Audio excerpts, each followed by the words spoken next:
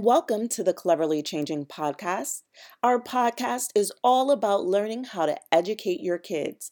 I'm one of the hosts, Elle, and this is episode 30. Wow, I can't believe we're already at episode 30. This episode, we welcomed a special guest, Yolanda Williams, from the podcast Parenting Decolonized.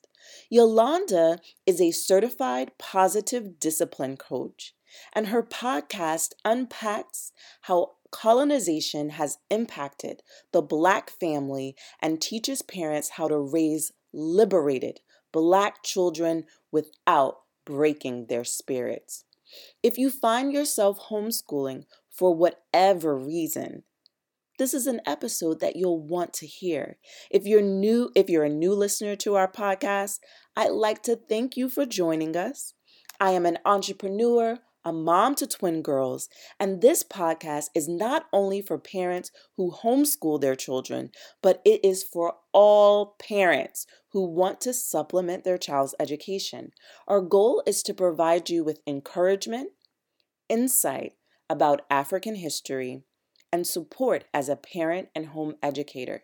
New episodes are uploaded bi-weekly, so please remember to subscribe and share. If you want to keep this podcast going, I'm asking you to tell a friend about our podcast, but you can also donate monthly through our Patreon page. Visit patreon.com/cleverlychanging. That's patreon.com/cleverlychanging. And thank you in advance. Today's African proverb is, plants vary according to the quality of the soil. And that's a Ugandan proverb.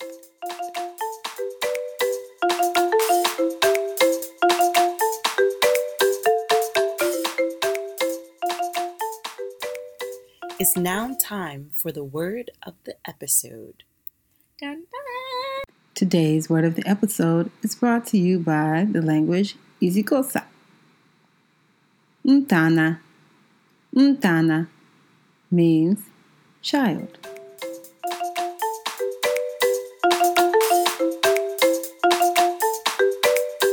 This is Cleverly Cultured Kids. Hi, welcome to the Cleverly Changing podcast. We have a special guest with us, and her name is Catrielle. Catrielle, can you tell us how old you are? I am 8 years old. And you are homeschooled. Do you like being homeschooled? Yes, How long have you been homeschooled? for 8 years. For your whole entire life? Yes, And what grade are you in? I'm in 3rd. Okay, very cool. What is your favorite subject? My favorite subject in homeschool, it's grammar and science. Oh, wow, grammar. That's the first time I've heard a kid say that they like grammar. What do you like about grammar? Well, it's just that you get to learn a lot of nouns and verbs. Yeah, that's very cool. And do you like nouns and verbs? Yes. What do you like about them? Well, I find them in many words and books. Oh, so you like to read. Yes. What type of books do you like to read? Like comics and basically girl books. Can you tell us some names of the girl books you like? Yes. The first one is that I like Thea Sisters, the mouse, and then second I like Zeta the space girl. Very cool. What is your favorite class that you've ever taken at co-op? 5 in a row. We read books and then we get to sometimes eat the stuff from the book in color. Oh, I've never heard about a class that you get to eat stuff from a book. That's very cool. So, I know that you have other siblings. How do you help them with homeschool? I mostly help my two brothers who are down. They're still like in pre-K K, so I help them a lot with their letters, and my baby sister too. So I like helping them. Do you read to them? Yes. Sometimes you pretend to be their teacher and you teach them? Yes, sometimes. That's very cool. All right, so there are kids all over who listen to this podcast. So, what do you want them to know about homeschooling? I want them to know that if you don't homeschool, you can just do it yourself, and you don't have to be like us. All right, so everybody can homeschool differently and still have fun, right? Yes. Very cool. Well, thank you for joining our podcast today, and I hope you have an amazing school year. Okay? Okay. All right, say bye. Bye.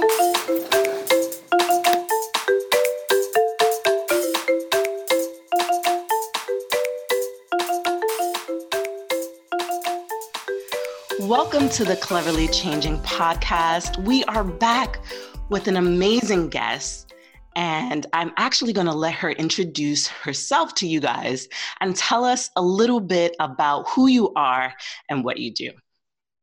Hi, everyone. Thank you so much for having me on your show. My name is Yolanda Williams, and I am the host of the Parenting Decolonized podcast.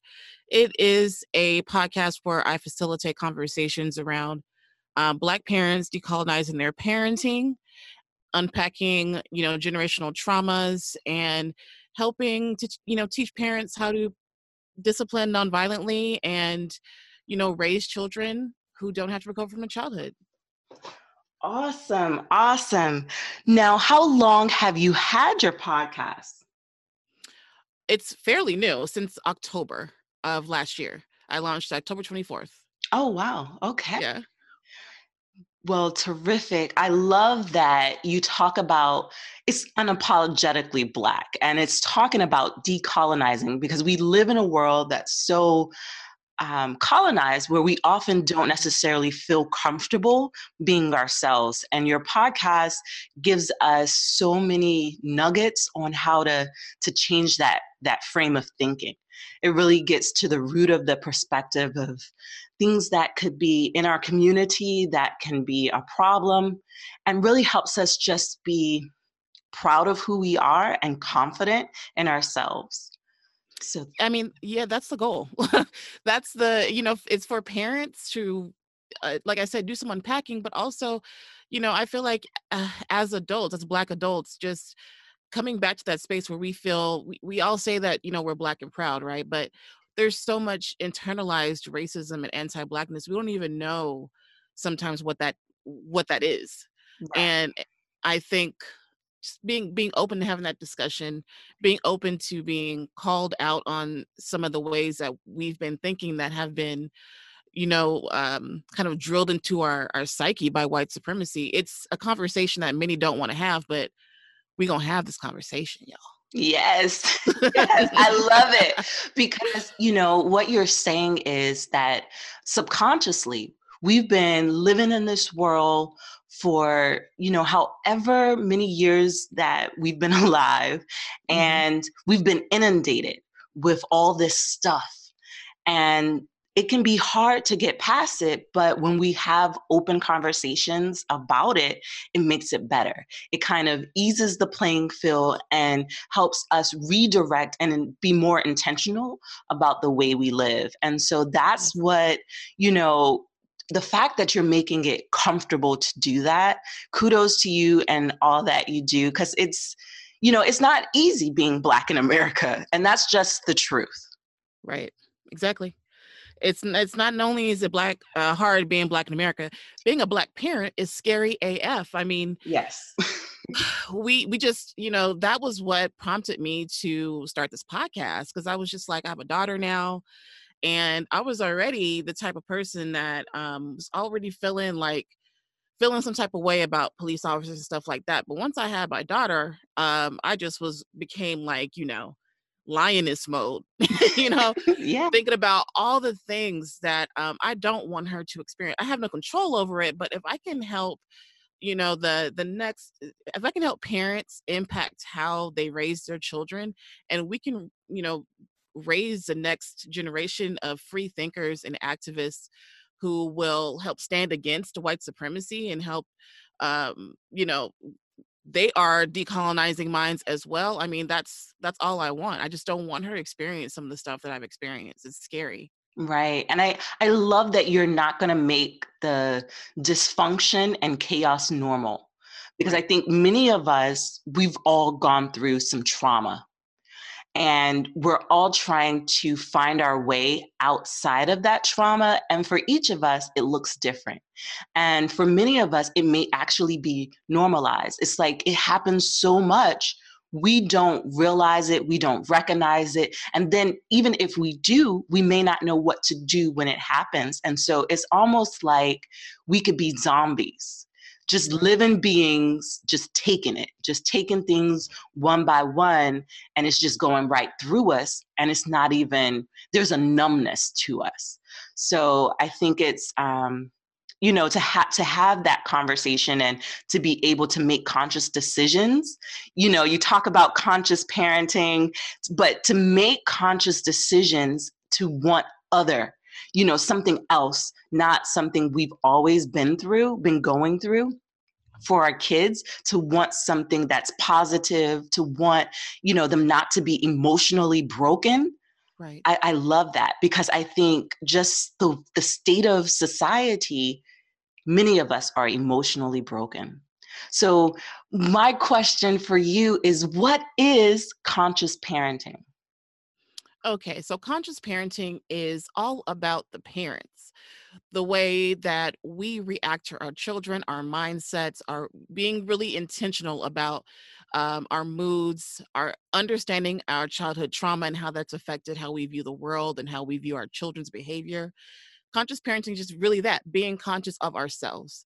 And once you really start to be conscious of your own stuff, it helps you to uh, I'm gonna say helps because, you know, we still people. We're always gonna make mistakes, but it helps you to stop being so reactive, and stop viewing your children as the enemy, as somebody that you have to control. I mean, these are humans with their own thoughts and emotions, and our job is they're not. I'm not gonna ever refer to Gia as a mini me. It's my daughter's name, because she's not a mini me. She is her own person. She's not a miniature version of me. And so just accepting our children, accepting that they're human beings with their own feelings and thoughts, and that they should have respect, just like we demand, we should be giving them the same respect. But how do we do that if we are coming from a place of fear and trauma? So just really being conscious of your own stuff. I love that. You know, you talk about getting past that trauma Hmm. and not calling your daughter a mini-me. I think it's, you know, we say those things and we live in that mindset as parents, thinking our kids are little versions of us, and we do that unconsciously. You know, just because somebody else said it, we kind of just take that and go with it. Not everybody, because clearly you've recognized the ills in that and you've started to work against that sort of thinking. But are there any tips that you have to help someone kind of move past that and develop a relationship with their kid that's more conscious? Oh yeah. So I think the very first thing that we could ever do to help our children, um, well, to just have a better relationship with them, is to understand ourselves. So where did you learn about how to be a parent? What did your childhood look like? Just kind of jotting these things down in the journal sometimes, and just thinking about, like, you know, when I was a child, did I have a voice in my household? Could I express my emotions, my displeasure? Or was I made to always feel like I had no emotions? I couldn't ever display any type of attitude. You know, what did that look like in your household growing up? And now how does your household look in comparison to that? If it's something that you don't want, then you have to work to actively undo that mindset, because it becomes ingrained in you.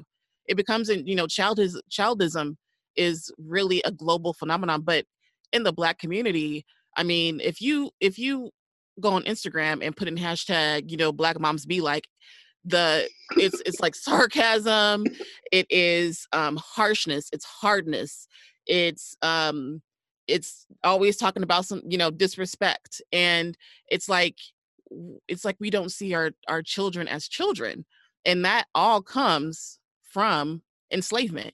Mm-hmm. And how we were viewed as people in this, not as people in this country, as property. So then it's been as property, and that's how people treat their children now, as property. They have to do what they say without question, blind obedience, have to always have a happy face while doing it, fix your face, don't talk back.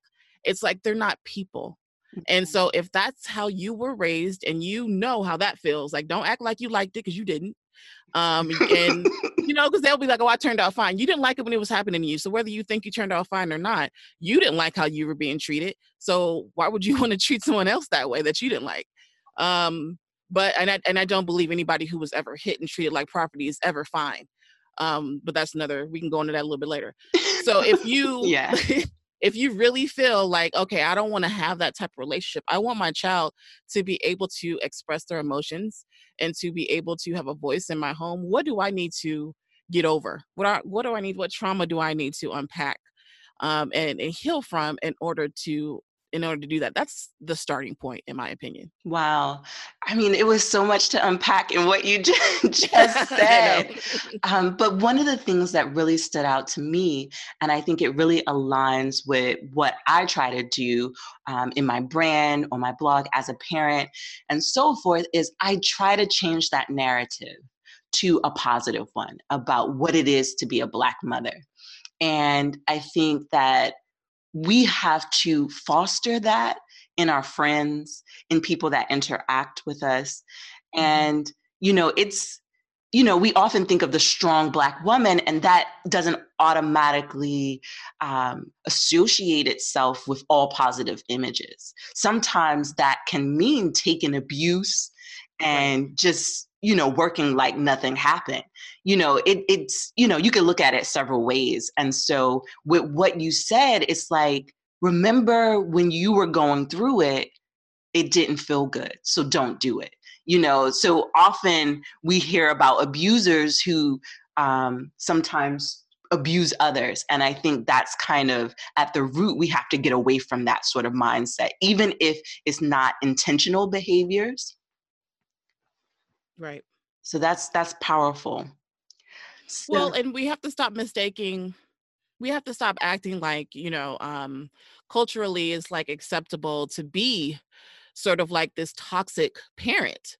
And we have to stop mistaking culture for toxicity. It's not okay to treat your children like property. I don't care.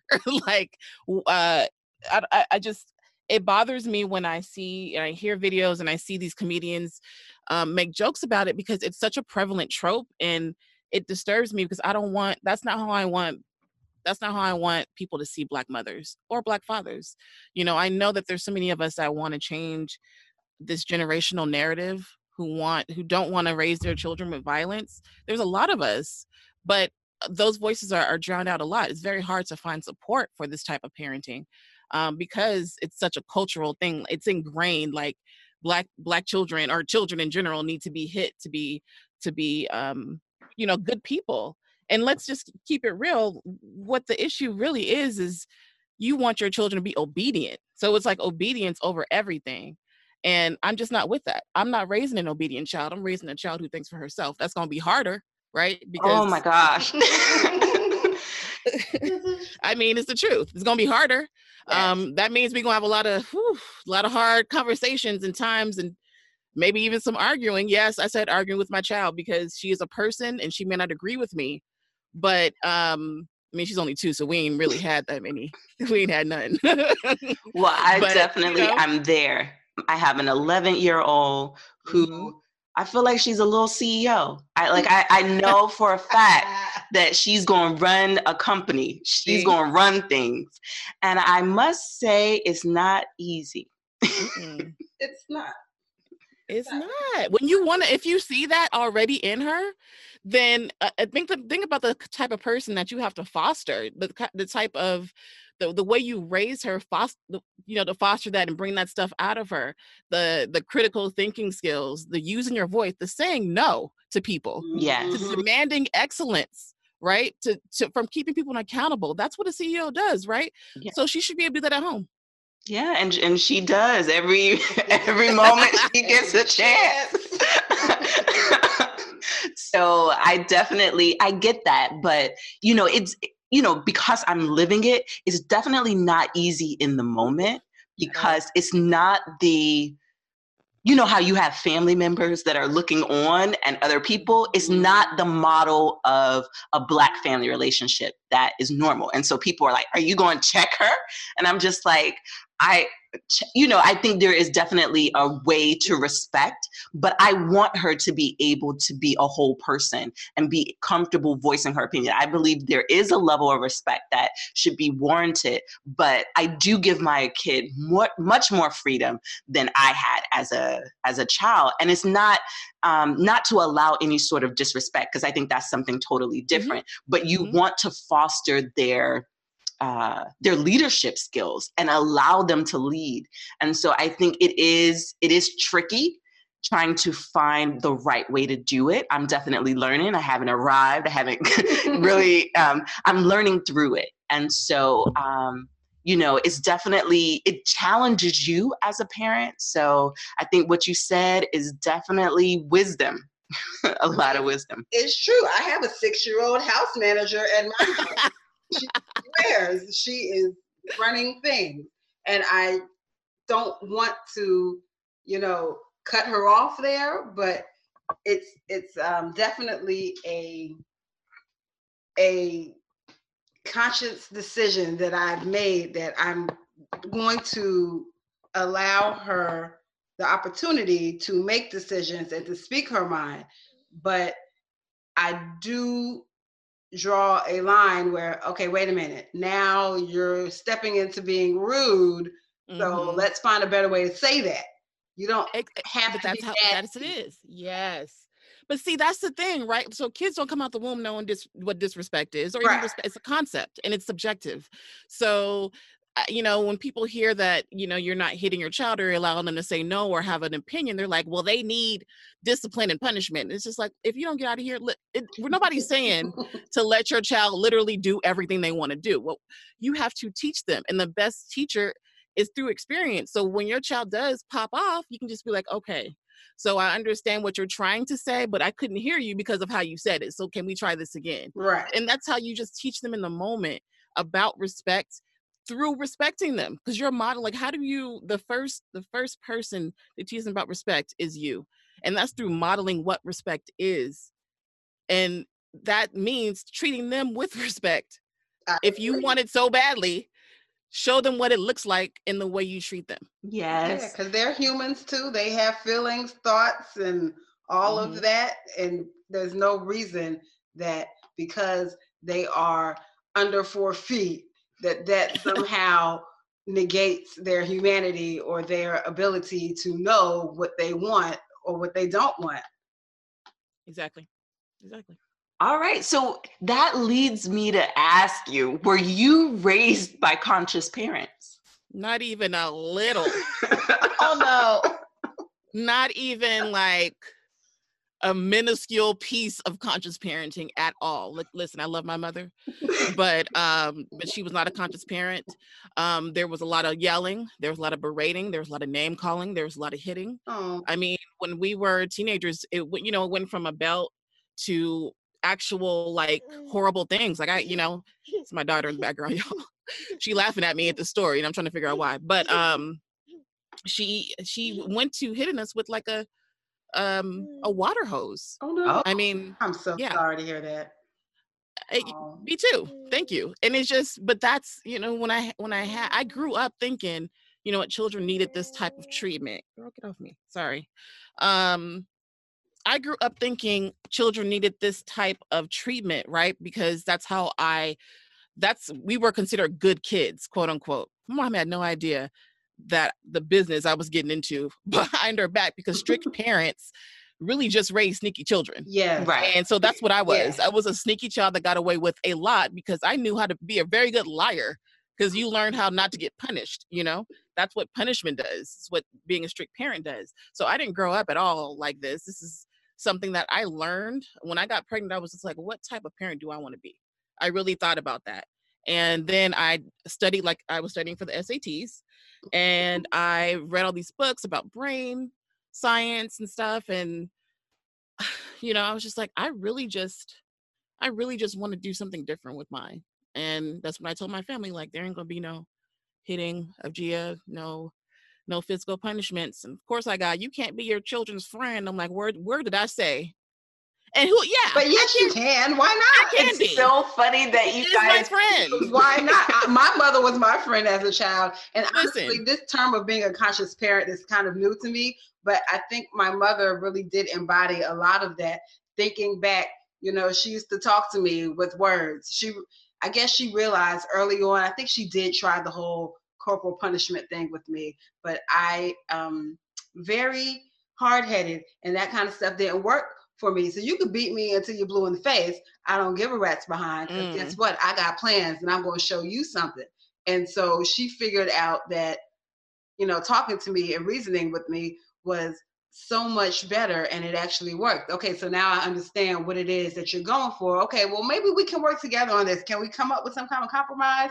And I'm sure a lot of people probably thought that my mother was crazy. I remember I used to get in trouble with my first grade teacher all the time for rolling my eyes and sucking my teeth. But guess what? When she met my mama and my grandma, they did it too. And it's just what we do, okay? If you Right. don't like it, that's unfortunate. If you feel as though I have hurt your feelings, well, you should work that out for yourself, because it has nothing to do with you. It's just me releasing that frustration that I had in the moment. So for people who are, you know, hell bent on, you're gonna respect me. Well, what is respect? You know, and I think a lot of parents haven't quite thought about what respect actually is for them. Does it really matter if the child calls you Gail? That's your name. Okay. I mean, talking about that's not my name. My name is Mom. No, it's not. Right. Look, if somebody says mom, there's 15 other moms in this one room, right? Who are you calling? You know, I'm not a penguin. I can't quite always distinguish between, you know, this child and my child. I can't lie. I've been in the grocery store before, hear somebody call mom, and I'm looking around. It's not my children. It's someone else. So, you know, I just think that when we get into the whole idea of how do we want to parent, a lot of times, you know, our first inclination is to go with the way we were raised. And was it difficult for you to, you know, break the mold and do something different, or even to tell them that you were going to do something different and to expect them to respect your choice? You know, it wasn't. And that's just because early on, I found other people, like-minded people early on while I was still pregnant, who thought like me on Facebook. Oh. And so I felt sort of empowered by that. And then once I told them, it was pretty much like a non-negotiable. Look, this is not a democracy, okay? I'm doing this. Either you can get with it or get lost. And what I try to do is just is model what I want that to look like. But what I won't do, you know, I love, you know, what's amazing is that my family has been a great help to me. This, you know, with Gia, I'm a single mom. I need my family, and it's all women. But they know that in a minute I'll just be like, I guess you're just gonna have supervised visits because I'm not leaving her here with you. That's just how I feel about it. I'm never going to put an adult's feelings over my child's emotional well-being. It's just never going to happen. And when you spoke earlier about like how you'll have like people looking at you waiting for you to check your daughter. Oh, you know, the watchful eye of a Black family member, man, it'll make you feel like you have to perform. Yes. It really does. It makes you feel like you have to perform. And sometimes that will lead to you changing the way that you parent on a daily basis. And I just encourage anyone going through that to really feel empowered in that moment to say to to the person, like, I'll handle this the way I'm going to handle it. If you may not like it, but my child, like, and I feel like we don't do that enough because we are, again, raised to respect our elders, but my elders will not disrespect my child either. So there has to be a balance here. I'm not going to let anyone, I don't care, honestly, y'all. And I know this is not the prevailing thought, but I don't care if you're 90 or 9. My kid. Oh. No, I see exactly what you're saying. And I think it has merit because, so I'm the youngest in my family and my mom is 82 now. So I grew up around that old school thought. And there have been so many moments when I said, I have to break this mold because this cycle that has started isn't a healthy one. And so I think what you are doing, you're breaking the mold and you're saying, I want my daughter to be emotionally healthy. And that is important to me. That is of paramount importance. And I'm willing to do what it takes, even if that means putting some older folks, it's not disrespectful to say, I want my child to be emotionally healthy. Don't do this, And so I think it's important, and you're empowering other women by just sharing this. You're empowering them to do the same. So thank you. Yeah, because there's a way to respect the elder while still providing, I don't want to call it correction, but just by making a request, It's a boundary. I don't want her to think that this is okay. So I'm going to have to ask you, please don't do that. If this is going to be a problem for you, then maybe we need to work something else out. I don't think that's rude. Unfortunately, I'm pretty sure an elder person would think that that's rude, even though you said it very gently and kindly. But, I think for them, they still look at us as children. I can't lie. I still feel like I'm 12 years old most of the time. Right. That's what I was going to say. You get transported back into childhood when you're around like your parents or your grandparents, and they expect you to act like smaller children. My mom has actually said, like, you guys, the way we talk to her, we have never been disrespectful to my mom, even now. But you just don't like that now you can't control everything. That's what you don't like. Right. So I'm putting this boundary up. No, you can't call her bad. I don't allow her to be called bad. You may not like me correcting you, but you're going to like I said, you get with it or get lost. I don't know what to tell you, because I'm not going to allow you to plant that seed. She's not a bad child. She's a 2-year-old that touches things. And it's just like these prevailing thoughts about like children, and like a lot, if you really look at it, a lot of these things are not rooted in any kind of science. No. They're just anecdotal, and they're mostly because of the parents want to control. They don't understand. They want to control. They don't understand child development. It's tradition. It's tradition. So you're like, pop her hand if she's touching something. How about I'm gonna move that thing that she shouldn't be touching? I agree. And I don't have to hit my child. Altogether. What are you talking about? I don't have to. She's not a dog. I don't have to train her to not touch that. What I'm going to do is make her environment safe. Right. And so she can feel free to touch anything in here without hearing no and stopped and getting popped all day. Yes. Or what about them running off in the streets? Why don't you have their hand? Why don't you pick them up? Like, they're children. They don't understand what safety is. Right. Hitting your child because you failed to keep them safe. Okay, let's just keep it real. Right. Is not okay. It's not. So I loved when you brought up the word boundaries. Mm-hmm. And I feel like that is just, at the root of it. I think when we are raising our kids and when we're dealing with other people, just dealing with ourselves, we have to understand boundaries. And I think that often as a person of color, our boundaries are overlooked. Oh, and yes. So how do we as parents help define, because I feel like the notion of having boundaries as a Black woman is we're not really given license to have boundaries, but we should. And so how do we kind of go past that sort of idea of tradition that has basically taken away our boundaries and we put it back into place? How do we go about that?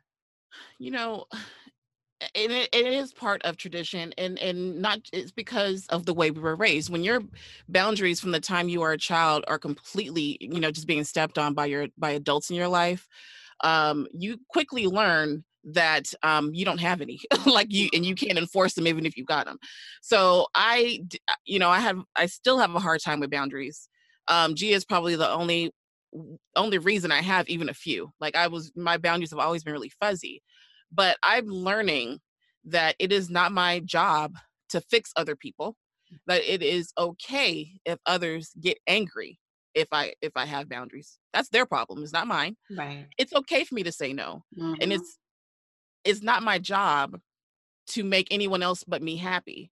So they don't have to agree with me. Just kind of keeping these things in the back of my mind when I'm setting boundaries, and knowing that the people who want to overstep your boundaries will get angry with you. Mm. That those are the people that you may need to not just detach from per se, but maybe make sure that you have a game plan. So for instance, let's say your mother wants to keep popping your child, even though you say stop. They just reach out and just pop them, just like automatic. Oh, they pop. And then you keep having this argument about it. Clear boundary is supervised visits. Right. You make sure you're a barrier between your mom and the baby, and then you just make them visits short. Yeah. Right? That's a logical consequence of her behavior, because that's how I do that's what I talk about, logical and natural consequences, all the time. And you don't have to hit anyone for them to learn. They will quickly learn, oh my God, I'm not getting time with my grandbaby. I wonder why. Let me ask. Well, because you want to keep hitting her. I told you no. You kept doing it. So now I have this boundary up where I'm only spending 10 minutes at your house now. Okay. You got 10 minutes. You might want to use them well until I know that she's safe around you. This is how it's going to be. And they're not going to like this, you guys. But you know what? That's not your problem. That is not your problem. You don't have to step on your own boundaries and allow someone to step on your child's in order to show respect to an elder. Like, that's just not okay. You are also modeling boundaries to your children. So whenever you allow your mom or your auntie to be making snide remarks about your child and you don't say anything, they're noticing. They're noticing that. Okay, well, we did kind of touch on the difficulties that people of color, Black people in general, have with striking. I think that's a major. Striking and yelling is very. We talked about this already, though. You know how people of color have a different idea of discipline that kind of stems from, slavery. Yes, ages and ages ago, being stolen and broken, right? But a lot of the same systems aren't exactly in place in the same manner as they were back then. And so we don't need to discipline our children in that way. But do you have any thoughts that you would like to share on, why we have such a disconnect or just a disregard for the idea of parenting consciously, and why so many of us will look at that and say, what, that's a white people thing? Oh, listen, hitting your child is the whitest thing you could ever do.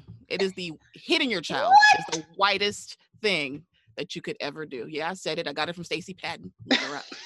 She wrote the book called Spare the Child. And when she breaks it down, and I got the book, thinking about doing a book club on it because it breaks some stuff down. When you think about the legacy of violence that white supremacy has left on us, on indigenous people, on the land, on the earth, white supremacy is a plague, and it's violent. It's a violent plague. So when you use violence on your child, it is the whitest thing you can do. Loving your children, attachment parenting, that came from Africa, y'all. That wasn't some white lady who invented that shit. Sorry, stuff. that originated in the motherland. Right. They don't allow their children to cry. Mm-hmm. They see their children as people who deserve respect. These are, tribal people, and there's a village there. Right. So this idea that it's a white person's thing to be empathetic and compassionate and love your children unconditionally, and accept them for who they are and to not hit them, that is not a white person thing. The latter is hitting them, taking away their voice, taking away their autonomy, making them into property. Mm-hmm. That's a byproduct of whiteness. So I'm gonna need y'all to really understand that. You've been brainwashed to think that this is what we do just because we Black. This is what we do. No, this is what we were taught for generations. This is how black bodies need violence in order to learn. Black people need violence. Mm-hmm. Black people are inherently bad. Whenever you say the words, I need to do this in order for my child to not go to jail or whatever, you've already assumed inherent badness in your child. Like you have to beat it out of them. That's where you know what I'm they saying? end up anyway. So yeah, you've assumed that already. That. Mm-hmm. That is a byproduct of white supremacy. That is internalized racism and internalized violence against Black people. This isn't some like, super hotep-y like thing. This is the truth. Right. Like this is, when you really think about the insidiousness of whiteness and white supremacy, it completely brainwashes colonization. All of that stuff has brainwashed so many people into thinking that Black women are overly sexual. You got to beat that out of them. And then Black boys and girls need violence against their bodies to learn. We don't. Our brains are just like the white person's brain, and they don't need violence to learn. So, you know what I'm saying? So why do we? We don't. Right. I think that for the sake of the podcast, I think creating a visual picture is helpful, because when I think of parents in Africa, I think of them strapping their babies to them as they work, as they spend time with them. So when you talk about attachment, parenting is so ingrained from the time they're infants, because, there was a strong push for nursing your kids and just spending time with them. So the attachment parenting is there. And so for those who need the visual picture, they would use the cloth and they would wrap their babies close to their bodies. That is ingrained. Now we have, in America, we call it the kangaroo hold. That was done way back in the day, before it was called the kangaroo hold. Or was called baby wearing. Right, baby wearing. And that's one of my favorite things to do. I have worn all 4 of my little babies.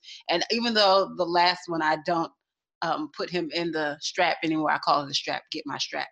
And but he's always on me. Always.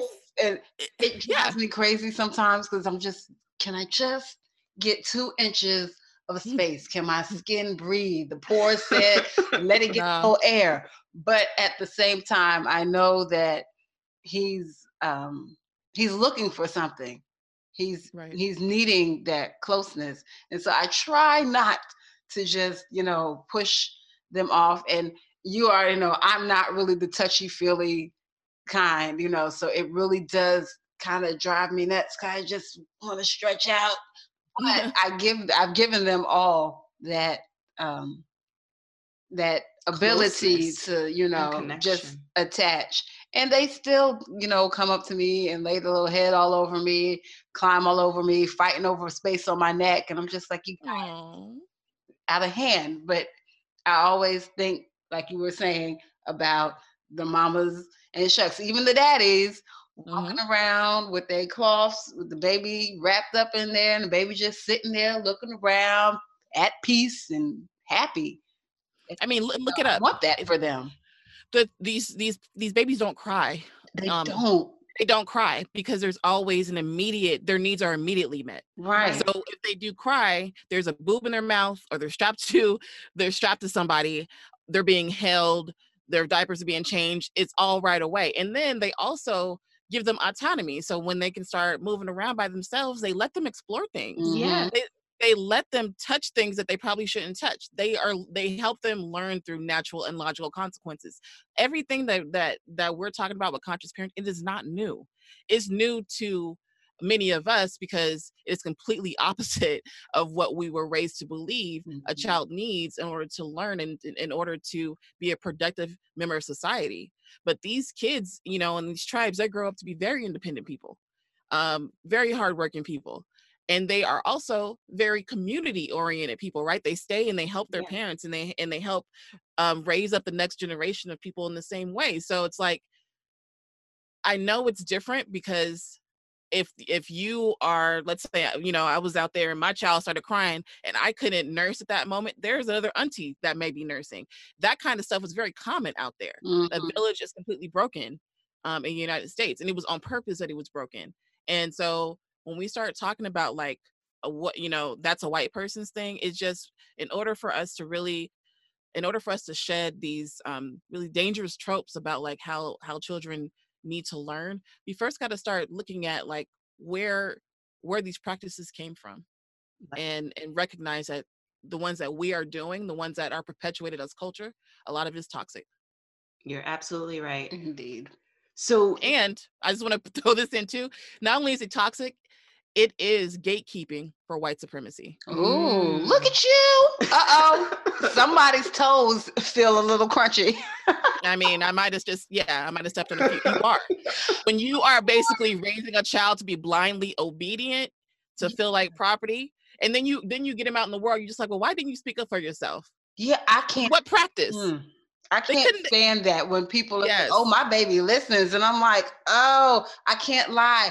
I want them to listen, but at the same time, I don't want you to just be obedient because some authority figure said this is what it is. Well, guess what? Authority figures end up being wrong all the time. Science gets debunked all the time. Right. I mean, there's always evolution to things. I mean, just because something is legal does not make it right. And so if nobody ever were to ask the question, how come I can't vote? How come I can't sit here? How come I can't travel there? How come I have to give this medication, this shot, whatever it is, then no one would ever make any progress if there weren't people saying, but why? And hold on. And saying no. Think this. Right. How about no? Yeah. Rosa Parks was just like, nah, nope. Not getting up. And that's in a beat like we want, don't get me, I want you to listen too, but I also want her to challenge the status quo. I want her to, if something, she knows something is like, if I see these things happening in schools, like, you know, Black child bringing home an assignment that has something really horrible to do with slavery. And I'm just like, listen, I really hope I'm raising a child that in that classroom will stand up and be like, I'm not doing this. Call my mom. I'm not doing this. That's the child I'm raising. Okay? So yeah, that's the child I have. She challenged me today. So I'm going to go ahead and share it. This is my same CEO child. So I told her that she didn't need to eat MSG. I was like, it's monosodium glutamate, it's bad for you. And basically she was like, where did you hear that? And I was like, oh, I can pull it up on the, you know, so first I asked Google, and essentially we found a couple articles, because I told her you have to not just take your first source, you have to take a couple sources and then come to your own conclusion. Well, basically, at the root of it, it was basically we found a video about someone who did research on it, and basically it's a part of xenophobia. So because they called it the Chinese salt. Yeah, yes. Calling it. Oh my goodness. No, but basically they're saying that it was painted as bad for people because people were trying to make it seem like Chinese were trying to do something bad for others. It's not that the seasoning is actually bad. It's based on xenophobia. So I was just like, man, I'm gonna have to do my report. Like your like when your kid challenges you, and this is a good thing. Again, I'm working on it. You know, I'm just like, oh my gosh, I got to do my own report so that I can say, hey, you know, so I did this research. But when so my kid has been homeschooled from birth.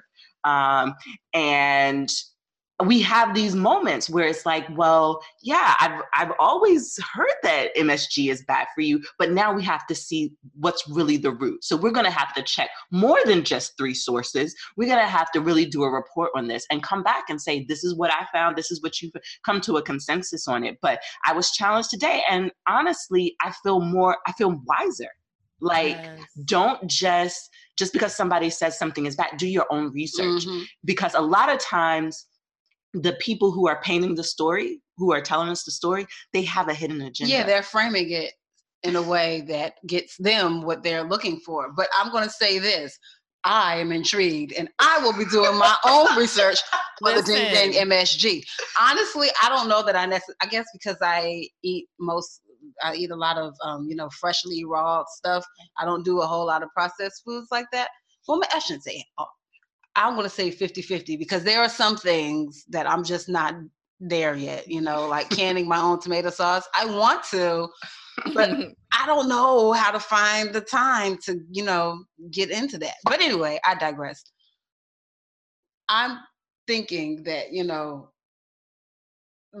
doing that for a health topic. Yeah. That's what we're going to do for nutrition. Yeah, it sounds real good to me because, MSG, they always say it's so horrible, right? Right. So I can say as a parent who's raising this kid that I'm challenged, I'm intrigued, and I'm learning. Yes. So that really is a great segue to our next question to you. Although Gia is only 2 years old, we've heard you express some interest in unschooling on your podcast. What makes unschooling desirable to you? Because I really want to raise like a really quirky, like weird little girl. I don't want her to be a conformist. I don't want her to be just sitting up in some classroom, just, memorizing things and not really learning, about real life. And so, we're gonna, my ultimate goal is to buy some land out here in Arkansas and build on it and start an organic farm so we can grow our own food. And what is a better classroom than a working farm? And just biology and ecology and just learning about how our bodies, will react to all this amazing new food. By the way, fresh tomatoes, homegrown tomatoes are amazing. If you haven't grown one, you should. What you say? My God. She has a lot of things in her garden. That's how I found you. Oh, hey. Okay, good. Yes, because I'm just like obsessed now. I grew a tomato and I was just like, oh my God, I never knew. Oh, and that's like having those kind of realizations, exploring new foods that we've never, had that aren't in the grocery store. Like I really just want her to have a different view of life. And not only that, I feel like unschooling just allows them to learn in the most natural way that they learn. And that's how I learn. I didn't finish college because I just couldn't get with the program of college. I couldn't just sit and let someone talk at me. And I had to really work. I had to support myself. So I had no time for it, but it just wasn't resonating with me. I learned a lot through watching documentaries and doing stuff, right, and reading books. Like that's how I learn. I am a bevy of useless information. Okay, I just am, and it's because I love to learn about like weird stuff, and so it really interests me that unschooling just promotes this natural, how she will learn naturally. Yeah, I think I want how her most humans do it. Yeah, it's self-directed education. You pick up what you pick up wherever you pick it up, and you hold on to it if it's useful, and don't if you don't. Yeah, I love what you said because I think in my house I am the typical student. I that's just me. I was because I am the youngest. I think I was always told to do things, and I was like, okay, I'll do them. And I was a big rule follower. I think it may have something to do with my personality. But when I became a parent, I said, I want my child to be able to make calculated risk. Mm-hmm. And I want them to be able to explore because there is a part of me that's always trying to break out. Like I can feel it like an internal tug that says, no, you need to go beyond that. You can do more. You can go past this boundary. And so it's it's a dichotomy that lives within me. And I don't necessarily want my kids to have that exact same type of pull. So I've been raising them differently. And I think of my husband, who was homeschooled for a time, and he just sees the world endlessly, and he can just do so many things. He just does it. And I'm like, wow, you're gonna take that apart and put it back together? And he was like, yeah, they have a YouTube video on it. I'll just do it. Like, and it'll be something really complex. And I'll be like, really? So I think it's just important with self-directed education. It teaches you how to trust yourself. Mm-hmm. And for me, that's what I'm learning. I'm on a journey learning how to trust myself. And for my husband, I feel like he's already there. And so I'm happy that my kids have, they're able to see that. In both parents, to a certain extent, but I feel like, they see me on this journey. And my other daughter, who I haven't really talked about that much, she's more like me. She follows the rules. She does things within her boundary. And so it's really trying to get her to look beyond that, so that she's not, my age, finally discovering herself.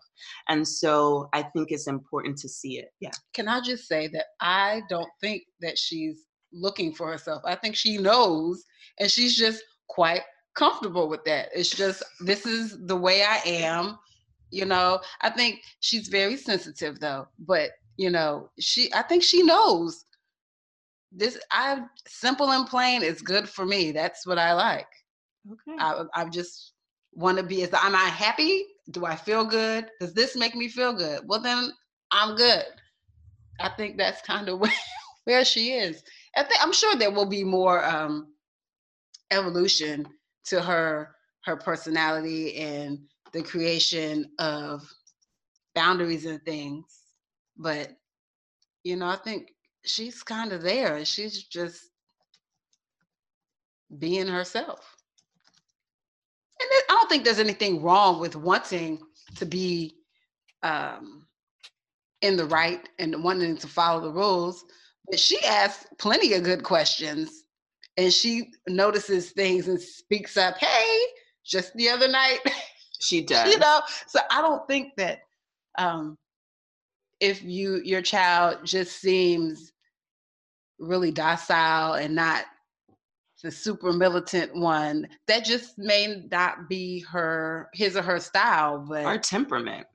Yeah, but that doesn't mean that they're just taking the person's word for it. Right, that they wouldn't buck the system in their own manner. Because I think she would. She definitely does have the moments where she's like, no.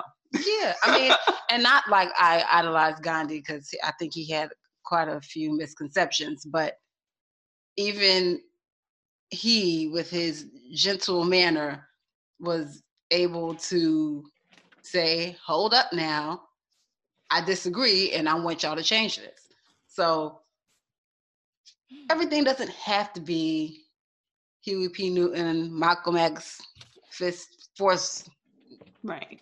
There's plenty of other ways. I mean, look at the some of the Haitians that were feeding their masters kindly and tenderly, but it wasn't something that was good to be eaten, and they got sick and died.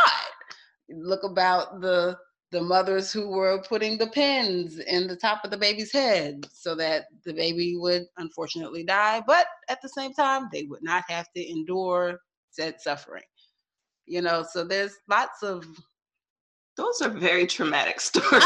They are, but I mean, it's just... I understand what you're saying. There's lots of silent ways to go about starting a revolution, and it may look different for different people. It's not a one size fits all. And I think it's important to keep that in mind, that being conscious and being woke, as we say, it looks different for different people. Yeah. Me wanting to be woke may not be standing on the sidelines picketing, or holding a sign. I may want to, write a blog about it, speak about it, do different things. So everybody, it may not be the same method to our madness, but as long as we're doing something to speak up, that's what matters. I agree. And when we're talking about, bringing about change, whether it's in our work life, our home life, even our civil lives. Honestly, it does seem to take several different approaches. So you're going to need somebody to take the violent approach. You're going to need someone to take the non-violent approach. You're going to need someone to take the educational approach. You're going to need someone to take the scientific approach, so that all these different fingers on the same hand are able to grasp the goal. It's not, and I think even when it comes to parenting our children, just like how we were talking about, it takes a village, right? You need to be able to take different approaches according to the situation and the child or children in order to come to a whole well-being that is, autonomous and confident and happy and healthy. Yeah. All right. Well, we are wrapping it up. I feel like we could talk to you for a long time, but we'll have to definitely do a sequel. So what I want people to know where they can find you, and if you have any just final words for the audience. Well, thank you guys for having me on your show. I always say that conscious parenting is activism against white supremacy. If we want to just start raising a different generation and think differently about the world and see the world differently, we have to do something different. Black children have been getting hit and yelled at for centuries now, right? And it has not helped us. It hasn't made Black people any different or any better or anything like that. I feel like if we want to see a bigger change in the way that we interact with each other, in the way that men and women interact, with each other, and in the way that we treat everyone, we have to start with children and how we respect them and how we speak to them and how we value them and see them as whole human beings who just need to be taught how to navigate the world. They don't need to get it beaten into them. They just need to be shown the right path. And they will make mistakes, as we all do, as adults do. But if we can extend adults in our lives all this grace, we should be able to extend it to children. Yes. I agree. Yeah. One just last note, if you have a job where you have to leave the house, and if you can muster smiling at people you don't care for all day and encouraging them and being nice to them, then you should keep that same energy when you get home with your children. Right. They should not be the people that get to, once you get home, now you can release all that pent up like frustration and resentment towards the world. They're not the people to do that with. You got to figure out something else in your life to help you with your stress and make sure you're taking care of yourself. Self-care is a large part of conscious parenting because we matter too. Parents matter too. So we have to make sure we're taking care of ourselves and loving on ourselves and making sure that we are, getting our vitamins and getting sleep and, getting a day off sometimes and not taking life out on our children. If we can smile at these strangers and give them all kinds of grace and compassion and politeness, we can do the same with our kids. You're absolutely right. I think it's something that we owe to ourselves as well as our children. Yeah. And, just having this conversation gives us the permission to look out for yourself. It's not a dirty word. It's not a bad thing. We matter too. And that's important. Not being selfish. And it's taken me a long time to get to that point because I give everything to these babies. Everything. But, it's taken me, I'm serious, a long time to come to the point, well, you know what? I do matter too. I don't have to give them everything to the point where I'm just, take me now. Depleted. Yeah. Right. So where go? Go ahead, sorry. Sorry. The biggest thing I had to learn was, not just I matter, but like my hopes and dreams matter. Yes. The things that keep me going, that keep me passionate matter. You know, and just I matter. And you Right. guys do too. So if there's hobbies that you want to do or things that you put on hold for your kids, that doesn't serve your children to put those things on hold. If you Right. can figure out how to do them, I encourage you to start. I encourage you to look into going back to dancing or drawing or just whatever kind of fills up your cup, because you can't pour from the empty cup. You Right. can't. That's definitely been a common thread that we've been sharing throughout our blogs and on our social media, because it's very important for our children to see us fulfilling our dreams. It's Yes. something that I say, I write these little notes on Instagram, and I know my husband's like, can you stop writing those? But to me, I like them. it's usually a message to myself. It's the lessons that I learned that week. And one of the greatest lessons that I have learned is that I want my kids to see that you can be a mom and still fulfill your dream. To me, that is Yes. very important. I don't want them to put themselves aside once they have a family, because I feel like when you, not that, I'm trying to increase that thought that you can do it all, but I want them to see that when you love yourself, you can love others at the same Yes. time. And I think by fulfilling your dream, that is just one portion or just one way that you're showing you love yourself.